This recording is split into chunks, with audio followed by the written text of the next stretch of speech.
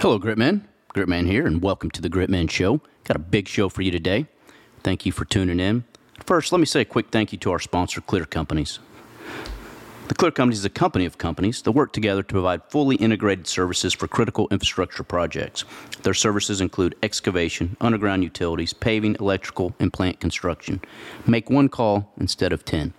Clear Companies. Our connections build Texas. I also want to encourage you to support our brand partners. If you're in a position where you can do business with our show sponsor, by all means, do it. But our brand partners make gear that all Gritmen can use. We got Poncho Outdoors that makes the best outdoor shirt on the market. Check them out. We've got Turtlebox Audio, the loudest, the toughest, most rugged Bluetooth speaker in the market. And now we're adding Chama Chairs, the best outdoor chair on the market. Look in the show notes. Follow us on Instagram to learn how you can use code GRIT to unlock some special Gritmen savings. All right, let's dive into the show. Not sure about y'all, but growing up when you're in school and you got assigned a book you had to read, man, I hated it. But the older I've got, the more I enjoy reading and learning. And however, I do have a bunch of books that I bought that maybe are in the leadership or self-help category, and I'll read a chapter or maybe two, and man, I just can't get through them. And so they're boxed up in my garage. Feel free to come borrow them or take them if you want, lightly used. But most of those books probably should have been like 4 pages. Someone had a good idea or a concept, but then I think they should have just left the 2 or 3 blank pages where a person can write down what they thought about that concept and how they can apply it. But the best book I've read over the last year is called Living Every Minute, and that's by Dr. Tim Reynolds, who's our guest today. Dr. Tim has done a lot, seen a lot, and he writes it down and delivers it in a way that you can understand and Gritmen can use. I think you're going to enjoy this conversation. I encourage you to get his book, either the audio version or the print. He's doing something special for the Gritmen. If you go to his website, Living Every Minute, and put in Gritmen Show code, he's going to give 25% off on his book and all of his products. So let's not wait around. Let's go. Thank you for listening. Get out there and find your grit. He's a lot like Nails. He plays like Nails. He's tough as nails. He likes to call himself Grit Man, whatever that means. Quit hunting with my daddy. Guess I didn't make the time. And it's been a year since I seen a deer at a smallmouth on the line. The other day I hooked a monster, and as I reeled him in, I thought, man, it feels good to be country again. Well, Dr. Tim, thanks for coming on the Gritmen Show. Glad to have you. Thanks for having me. I really appreciate it. Well, I'm going to let you drive. I'm going to sit back and be your co-pilot and maybe check the map, keep us out of traffic, and try to make good conversation. Sounds great. I love it. Well, why don't you start off with your story and your upbringing? And I researched you a lot and read your book and know you're one of 6 children and the first one to go to high school, but you've accomplished a lot. So why don't you share that with our audience? Yeah, short version is I was the oldest of 6, and my dad dropped out of school about the 8th grade, my mom about the 10th grade, and I was one of those backseat babies. And so I'm the first Reynolds in the history of the Reynolds family to graduate from high school, let alone go to college. And so, I always love telling that part of it because people say, well, yeah, that's easy for you to say, you're a doctor, this, that, and that. So no, that's not the way this started, right? You can do anything, and it doesn't matter what your background was or how you started. So I was the oldest of 6. I went straight out of high school. I went into the military. I went into special forces, became a Green Beret medic. And then I spent a total of 17 years in the military, did a Spanish interrogation school, ended up going to medical school, and eventually became the battalion surgeon for the 19th Special Forces Group.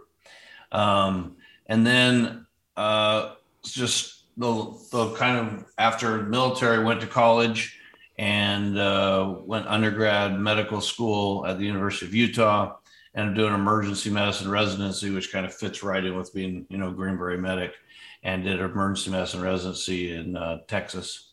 And that's how I ended up in Texas. And I've been here ever since. Love some Texas. My wife, Pam, and I now have 5 kids of our own. We've raised 5 kids. They're very successful in their own right. We have 3 of them that are physicians, one that has a business degree from Arkansas and Sydney, who you just met, who's the CEO of our teaching company. So It's great because now we get to work with all of our kids and they're back here.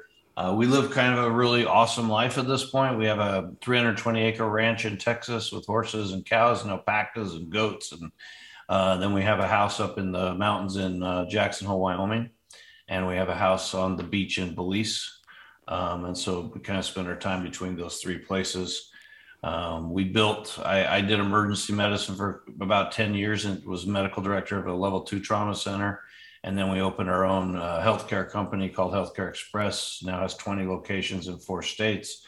We do about $40 million a year. So we build a pretty good sized company, and we have a little portfolio of other little companies that we also have. And so I spend half my time between business and medicine and teaching. That's kind of how I spend my time at this point. That's awesome.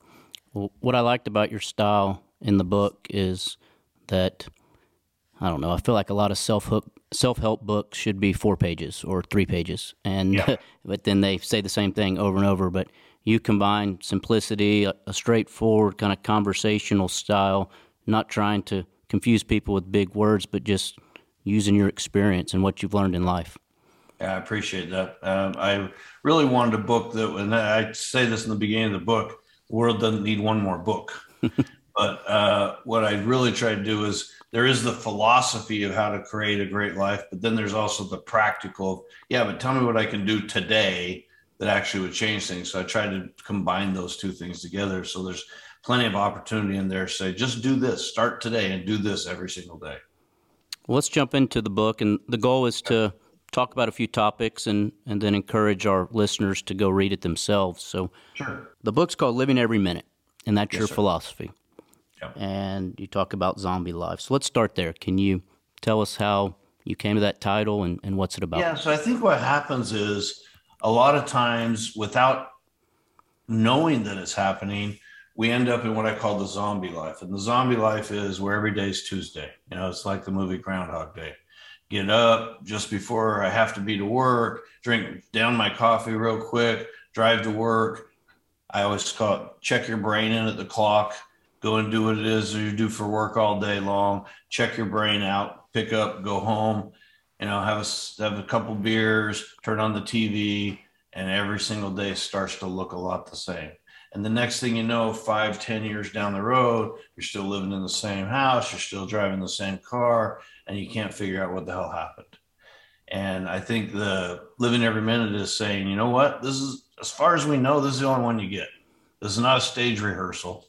And so what could I do to create spectacular in my life?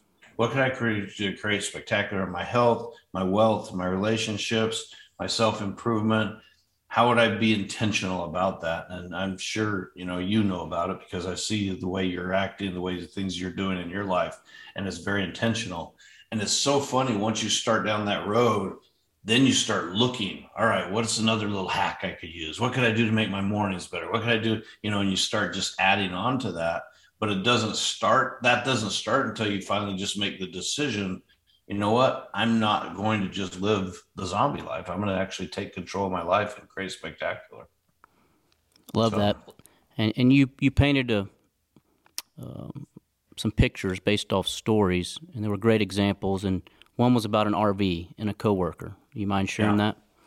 Yeah, so I call it the RV syndrome, and it's actually working in the ER. Unfortunately, you got to see a lot of this where, you know, look, I've been taking a vacation in 12 years. Mommy and daddy are, you know, we're saving up our money. So one day we'll be able to get our RV. We'll be able to, you know, go travel the world, go around. And then, but what unfortunately you don't realize is that, you know, at age 60, mom is going to have a stroke, or you're going to get to MS or whatever, the future that we don't know. I mean, I've been a recent recipient of it myself, and you just don't know what's going to happen. So if you choose to delay your life until you retire or till this other thing happens, the chances are that day may never come.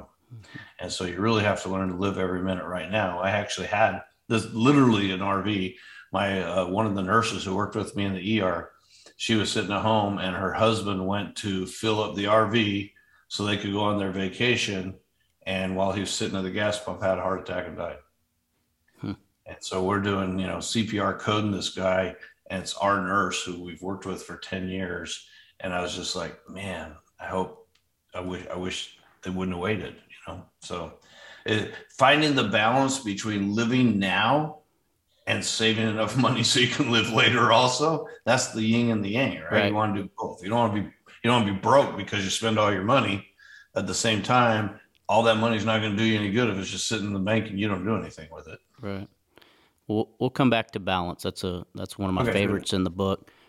I want to talk about something that's relevant to the Gritman Show, and one of our themes is it's okay to be a man, and the world needs more grit, but it's kind of a screwed up world we live in, where the word man or men is offensive to some people, and we've got some people that want to take the word dad out of the language and call us non-birthing parents, and which is also confusing because I've heard men can get pregnant now, so I don't know how you can be both. Right. And then we got biological males that turn into females and go whoop up on girls and track and in the pool, and so it's weird times. But you have a concept where you talk about equality is not sameness, and masculine energy versus feminine energy. Can you touch on that? Absolutely. We could do a whole hour just on that, but I'll just touch on it briefly for now. I truly think that what happened is probably out of good intentions, people said, you know what, women and men should be equal. Women aren't paid as much as men. They can't vote. They can't drive. This is back in the day, right? Right. And so in an attempt to have equality, we mistakenly mistake equality with sameness. Equality means if you do the same job as me, you should get paid the same. I don't think any of us argue with that. That you should be able to have the same rights, the same opportunities. I have a daughter who's a physician. She should have the same opportunities as my son who's a physician. That does not mean they should be the same. Being the same is not having the same opportunities. In fact, it's our differences that provide all the juice. It's our differences that make it spectacular to live life. Otherwise, I just live with you. I mean, what would be the difference is the difference between me and my wife, what she brings to the relationship, her softness or femininity. And I don't mistake femininity with weakness, because that would be a big mistake in my wife's case, because she'd put you on your ass. Right. But she's very feminine. She's very soft, and she's a hell of a leader and a great person. That is not the same thing. That sameness is not the same as equality. And I think we've confused those two things. And then we come into terms like toxic masculinity. And the whole reason I have this course that I have called the Reclaim Your Gladiator is I'm sitting in the back of this conference one time listening to this guy talk, and he's giving great material. And I look around and it's all women. And I'm like, what's going on? And I realized he was bringing this feminine energy. And they started talking about toxic masculinity. And I said, there's really no such thing as toxic masculinity. There's masculinity, and then there's assholes. Right. And just because some guy's an asshole, don't call that toxic masculinity. Just call that guy an asshole. Right. And, masculinity is not having a sideways hat and a jacked up truck. Masculinity is, being a caregiver, taking care, providing, watching after others, looking over the flock, making sure everybody's safe. Look at the history of great men. That's what masculinity actually is supposed to look like. Being a great father, a great husband, doing all of those kinds of things. I think we got confused. That's well said. And you talked about how men and women can have both. Like you can have masculine energy as well as feminine energy and use both to your advantage. No, we all definitely do. So on a spectrum, because I'm not talking about sexuality, and I'm not talking about sexual preference, and I'm not talking about gender. I'm talking about energy, right? So everybody brings an energy to a room, and you have masculine energy and feminine energy, and we all have both. It's just that men tend to have more masculine energy than feminine, and women tend to have more feminine energy than masculine. But we've all known women who have a lot of masculine energy, not gay women, straight women. We all know guys who bring more feminine energy, right? There's nothing wrong with that. Understanding what those two are and how to use both. When I first started teaching this, I realized I was like 99% masculine energy and 1%, feminine energy. But as time's gone on, I've learned to actually realize when to use feminine energy. I'll give you a couple examples. My wife and I are in a meeting together, and the meeting ends, and she goes, "Boy, you could feel the tension in that room." I'm like, "I didn't feel anything in that room." Well, because she's as a woman, as using feminine energy, she feels what's happening in the room rather than just blockhead, me not being able to do that. And over time, I've started to learn how to, you can adapt that, right? So now when I'm talking, I'll read an audience and say, "Oh, okay, now I see what's happening." That's feminine energy, right? People are like, well, if you cry, crying is a sign of weakness. But is it? Because if I feel so passionate about something that as I talk to you, I start to tear up, does that make what I'm saying weaker or stronger? Oh, I think it's stronger. Yeah, of course, right? And so we just get those things backwards sometimes. So that's kind of what that's about. That's awesome. Yeah, I'd agree. My wife has way better intuition and gut feeling than me. So, yeah, I mean, it just right? comes natural for her. Yeah, how many times have you heard women say, "Something's wrong"? What do you mean? I don't know. I just feel it. Something's wrong. Right. But you and I don't have the ability to do that. Right. Right. In the book, you touch on some dumb sayings or things maybe we've been taught or you hear. You just said crying is a sign of weakness. That was one. But find your passion and you never have to work a day in your life. Yeah. It's a great title for a book. No, it is, right? I mean, what a great idea. If you just go sit in a cave and figure out what your life's purpose is and what your passion is, then everything will work out, except for one problem. That's just not true. Right. That's just not the way life actually works, right? I don't know anybody that's worked for, right? And so I think there's a higher meaning, a higher way of thinking about it, which is instead of finding the thing you love to do, learn to love the thing you're doing. Learn to love the thing you're doing. And that might lead to a different thing and to a different path. There's no way at age 18, I could have possibly guessed what I'd be doing today. So there's no way I could have went and sat somewhere and figured out my life purpose and it would have ended up looking like this. Nor you. This is not what you would have saw happening, right? Not at all. And we have to be open to that. We have to be open to, we don't exactly know what the path is. So why don't I just love the thing I'm doing now? I'm still not sure what I want to be when I grow up. You grow up, you grow old. So yeah. Right, exactly, right. Yeah. Another one you had is, and never hire friends and family. And I mentioned my wife. We've argued on this one, and I loved how you explained it. You touch on that one. Yeah, I've heard that forever. And as we build our companies, I started thinking, who am I going to hire? Should I hire my enemies? Just hire strangers? I mean, the best businesses in the world were built by two friends. You look at Bill Gates and his partner, Michael Dell and his partner. I mean, the most impressive thing in the world is watch Warren Buffett and I can't remember his partner's name. I'm blanking on it right now. And they're both in their 90s, right? And they've been together for 50 years. That's what creates amazing business. Can you imagine if he went by the rule of don't hire friends and family, or every Chinese restaurant you go to is a family of Chinese people who cook Chinese food. Mm-hmm. So to me, it just seems like a silly saying. Now, I will admit, if you hire friends or family and you have to fire them or it doesn't go right, it is ugly.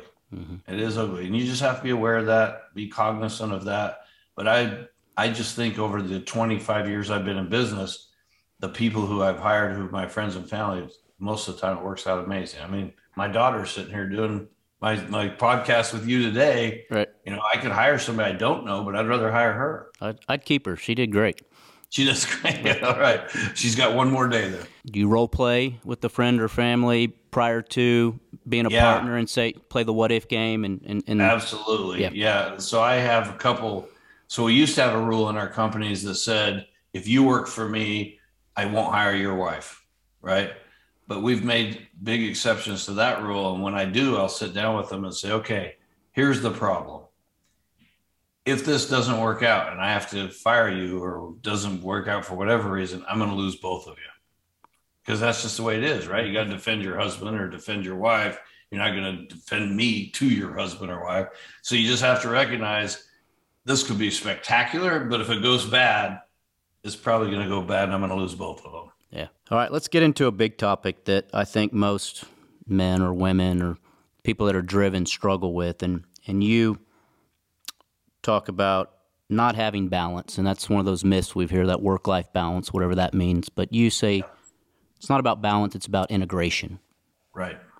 So I think a higher purpose or a higher thinking about it is this integration idea.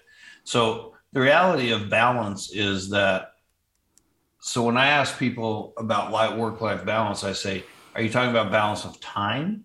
In other words, do I have to spend exactly the same number of hours with my kids I spend with my wife, and the same number of hours with my wife I spend at the gym? And so are you talking about balance of mental power, that I spend as much time thinking about it?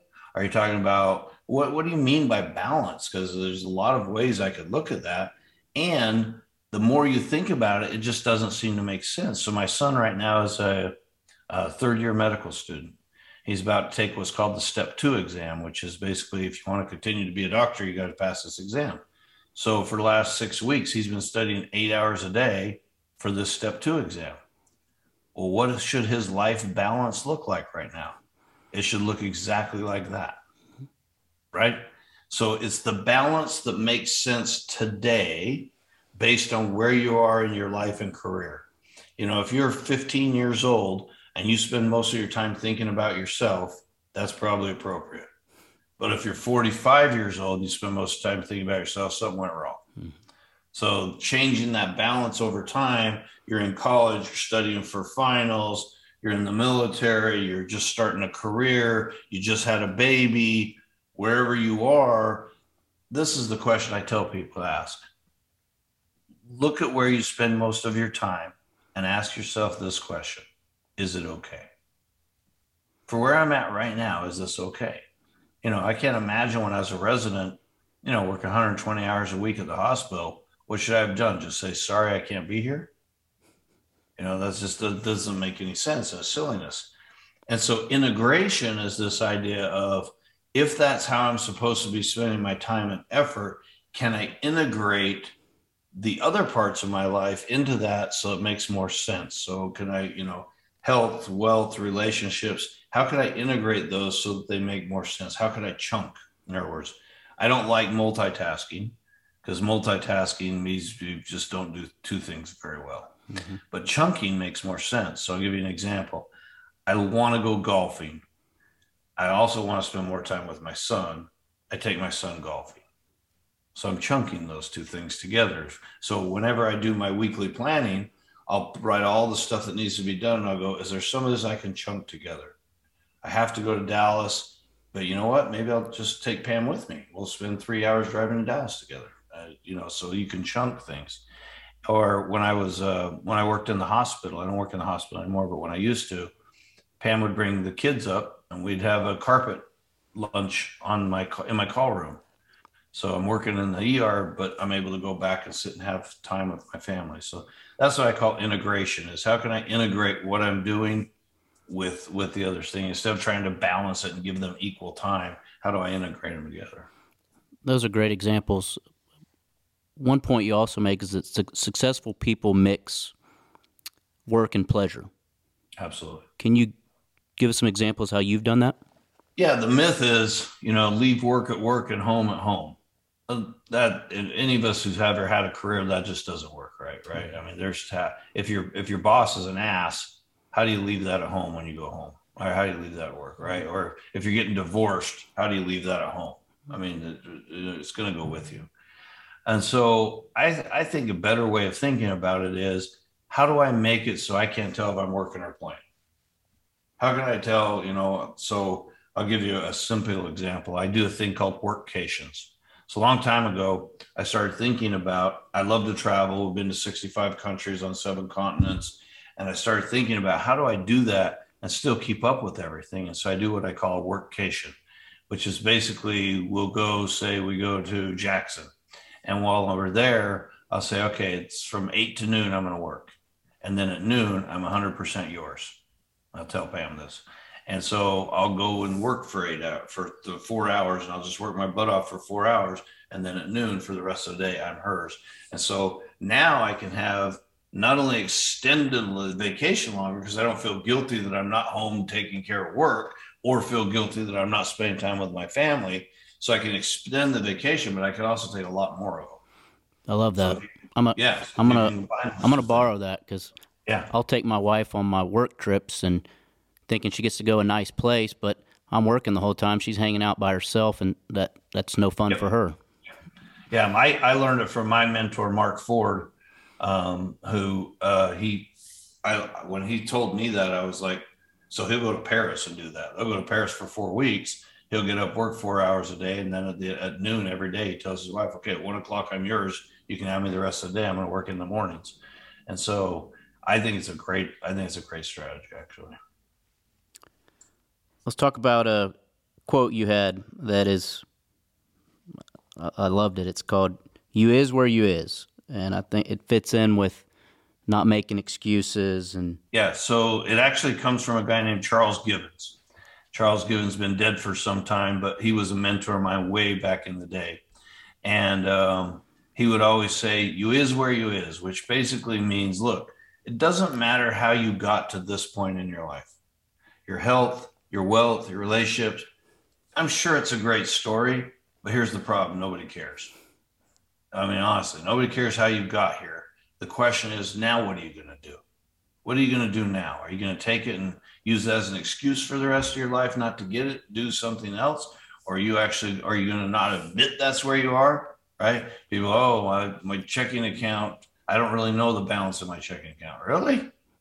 I want to make you the CFO of my company, right? So you have to admit where you are and just take full account and be able to say, you know what, this is you. I am where I am. This is where I am. How I got here is not that important. It's a good story for me, but it doesn't really matter. Here I am. And so now what am I going to do? That's the real question. so it's kind of an understanding that you are where you are because of probably decisions you've made, actions you've taken. But if you're looking to improve or grow, then you need to admit and measure, I think is what you said. Yep. Admit it. Admit where you are. Do the measurement. You know, how many push-ups can you do right now? Well, I can do half of one. Well, good. Don't be ashamed of that. That's just where you are. The question is, how many can you do in a month from now, right? How much? What's your net worth? Well, the first time I figured out my net worth, I'm like 19 years old. Somebody told me what net worth was. I figured out it was like negative $300. And I was like, but that doesn't matter. What matters is what is it next month and the month after and the month after. And if you're measuring it and you're willing to say, you know what, I'm going to make it better every single month.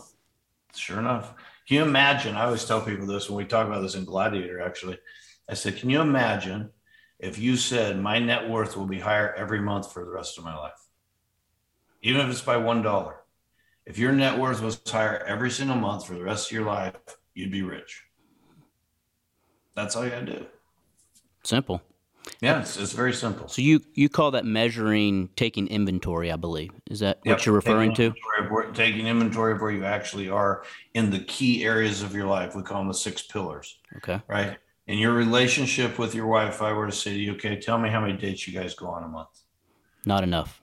Tell me how many. I'm not specifically talking to you, but I'm talking to anybody who wants to answer the question, right? How many times do you grab your wife and make out with? And we talk about the 30-second makeout session. How many times have you made out with your wife? Like 2 randy teenagers in the last month. How many? And you just come up with a list of things that you would consider to be. This is what a great relationship would look like. Well, good. Now let me start measuring those. And I'm going to improve those. It doesn't matter where I am because I is where I is, but I'm going to improve those every month.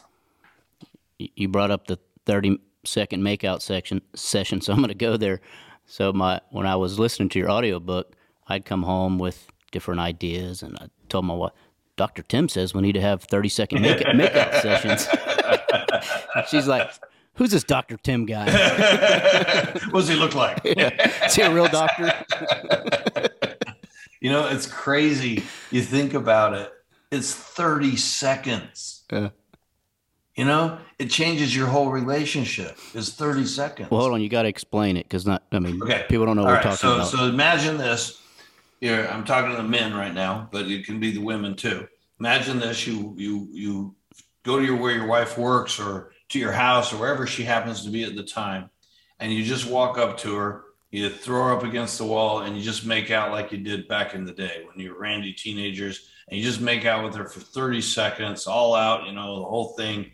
And then at the end of 30 seconds, you just walk away. Say, have a nice day.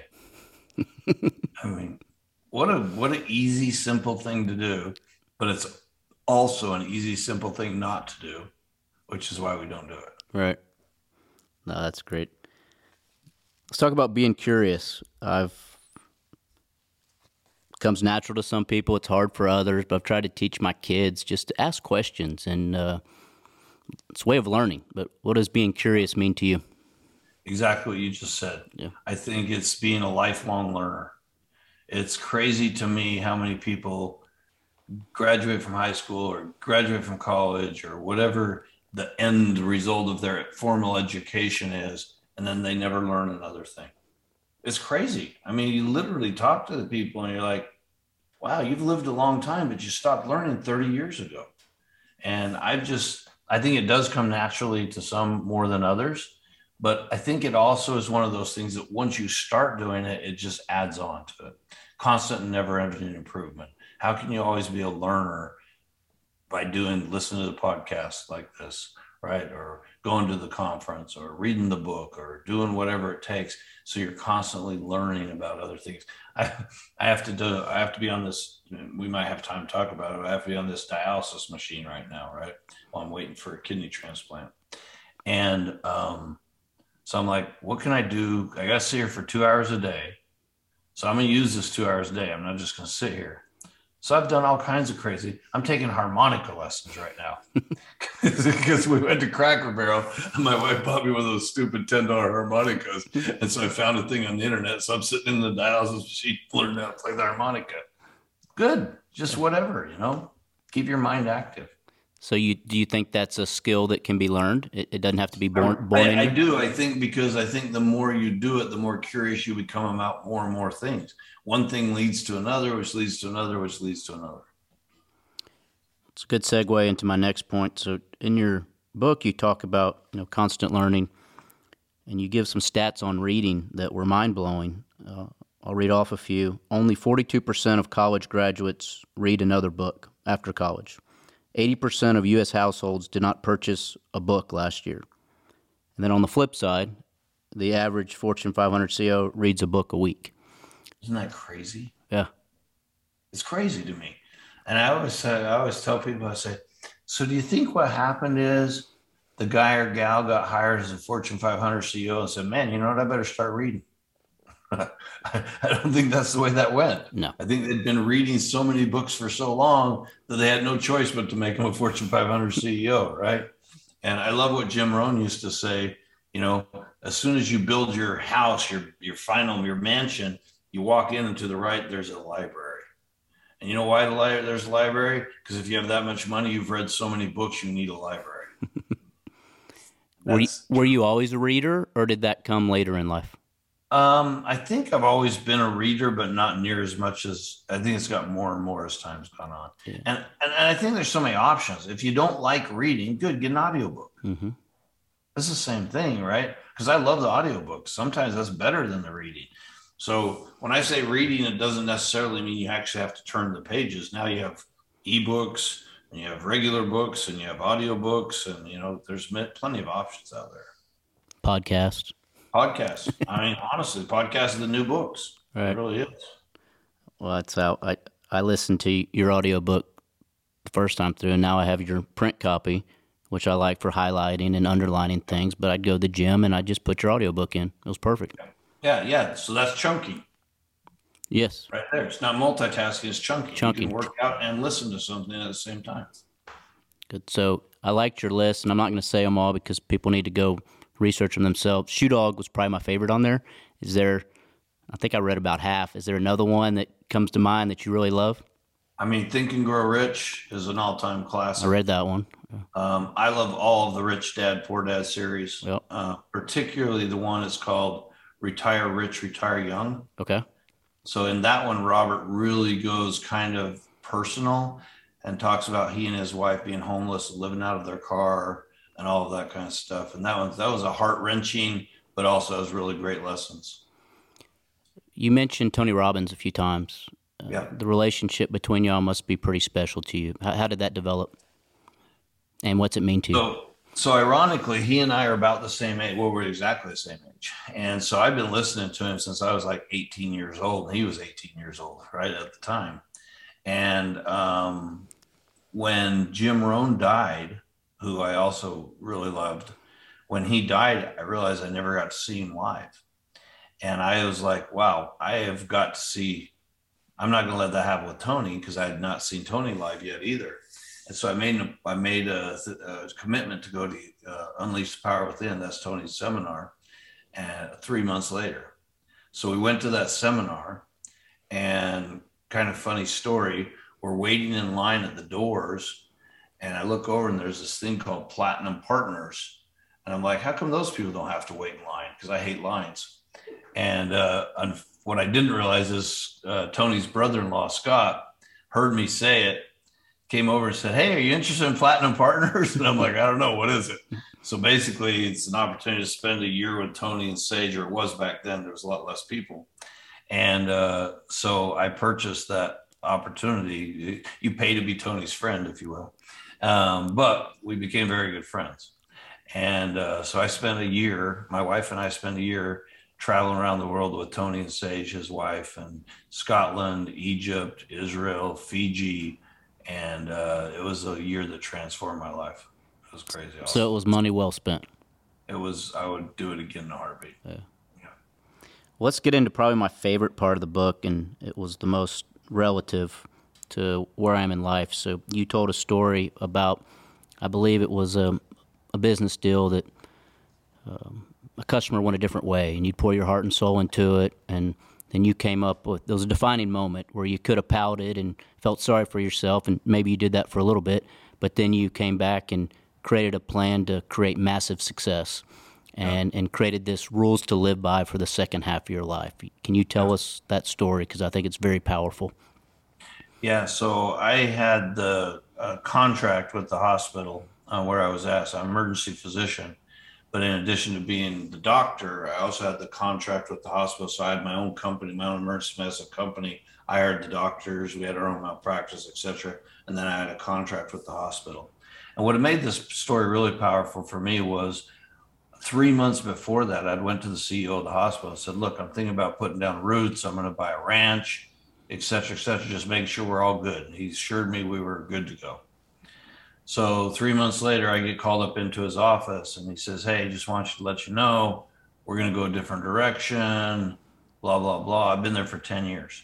I poured my heart and soul into that 10 years. And in a way, I somehow confused my self-worth with my net worth a little bit, and kind of, you know, my whole self-worth was tied around being the medical director of the trauma center, et cetera, et cetera. And so when he said it, it almost honestly felt like somebody hit me with a baseball bat in the stomach. And we lived in a small town, so it wasn't like I could just run over to somewhere else and go do that. And so what I decided instead was we're going to open our own thing. And so this is in 2005. And 2005, nobody knew what an urgent care was. So it seems weird now because you can't throw a rock without hitting one. But there were none then. And so we thought we invented it. And so we went out and opened our first urgent care center and our own business and started building that business literally from the garage up, and built that from zero to where we are today. And so we actually had shirts, you say, you know, build massive success. We actually had shirts that says failure is not an option, because it really wasn't. I mean, I had a house payment to make. And when you got that at your back, you just force yourself to do it. And there is no revenge like massive success. Mm-hmm. You know, just keep going. So you came up with some rules, and so when I turned 40 this past March, and I'm working on my list of things I want to do, or things I Yeah, the won't. list of things I'll no longer tolerate. Right. Yeah. So the list of things I was really angry actually. And so I wrote down and said, these are the things I'll no longer tolerate in my life. Most of them were things I'd no longer tolerate from myself, but also things I no longer tolerate from others. So they were things back then. The list has changed over the years, but back then they were things like, I'm not going to tolerate not working with people I love. I'm not going to tolerate being poor. I'm not going to tolerate not traveling around the world. I'm not going to tolerate having a relationship with my wife where we argue and fight. I'm not going to tolerate. And I just made a list of things I would no longer tolerate for myself and others. And that became my rules to live by. And I love how you said it's changed over time, because I think sometimes we get stuck thinking, gosh, I don't want to put this down because I have to do it for the rest of my life. And Yep. we got so stuck on trying to do a will to decide who would take care of our kids if we died. And for 3 years, we didn't do anything. And then finally realized, hey, let's get something down and you can change it. So change is part of life. Yeah, the will has to affect what's going to happen if we died tomorrow. Next month, we might change it because next month things change. That's happened to us as well. And with the do not tolerate list, every once in a while we can start getting frustrated. And I'm like, why am I frustrated? Well, I need to revisit my values and my list of what, your life, success in your life, your happiness in life is directly proportional to the things you make non-negotiable. Right? If we all have things we've made non-negotiable. I say to somebody, hey, do you use crack cocaine? They say, why? I would never do that. Well, then you've made that non-negotiable. What things in your life have you not made non-negotiable that you should? And because you read the book, but I call it the 100% decision. I decided a long time ago, I work out every day. I don't have to think every day, am I going to work out today? I already made the decision. I made it one time. So I don't have to think about it every day. It's much easier than every day having to fight with yourself, right? I don't have to look at a girl and wonder if I'm going to have an affair. I already made the decision. I'm not going to. So once I make the decision that what things you've made non-negotiable, that's what equals the quality of your life. And we all have these things we haven't made non-negotiable that we should have, but it's that little pet peeve that we just want to keep there, right? Oh, yeah, I just want to hold on to this one. Well, I guarantee you that is also affecting other areas in your life. And if you'll make that non-negotiable, whatever that thing is for you, it'll improve the entire quality of your life. That's great advice.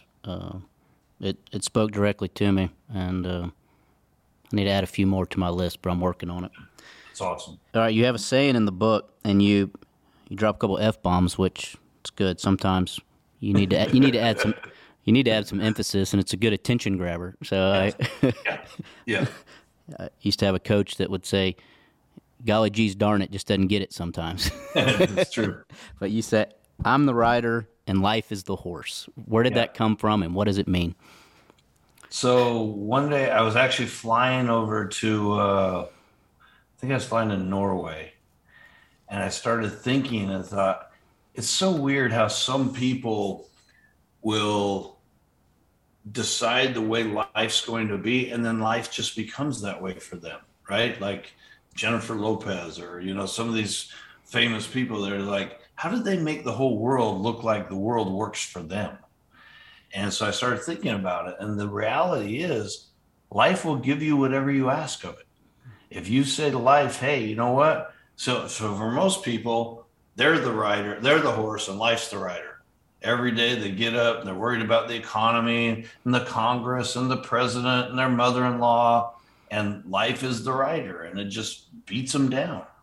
But if you will take the time to say, you know what? No, I'm the effing rider. I ride. The horse is life, and I'm going to tell it what to do. And when I do, it will do it.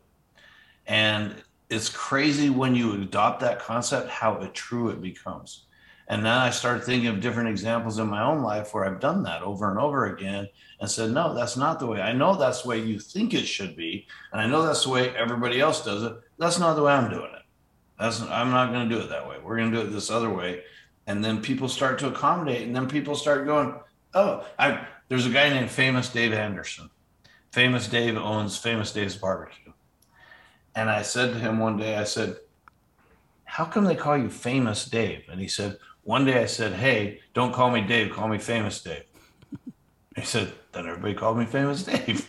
That was it. And that's as easy as it is, right? That's really how crazy it is.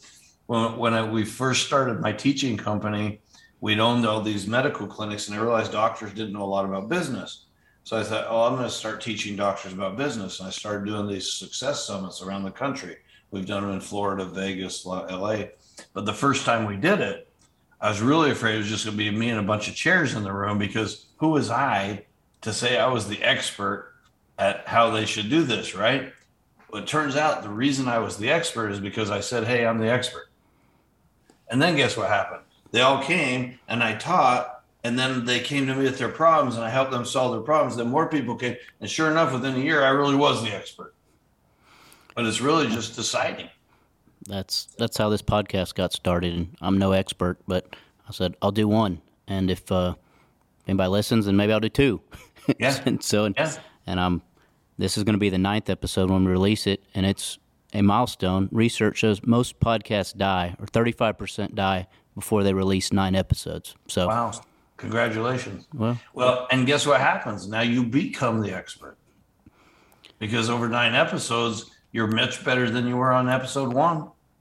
Well, and every time I do one of these and I talk to a fellow grit man or grit woman, I'm a big believer that success doesn't happen by accident. So I'm learning from you and the other guests. So thank you. Success leaves clues, for sure.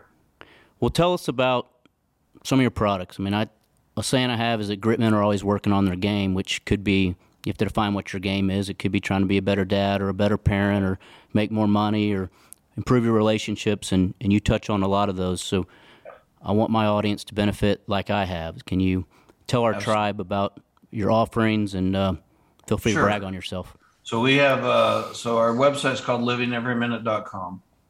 And on Living Every Minute, we have some products. In fact, I'm going to go ahead and, since your listeners are out there, I'm going to go ahead and give them a promo code for a 25% off everything that we sell.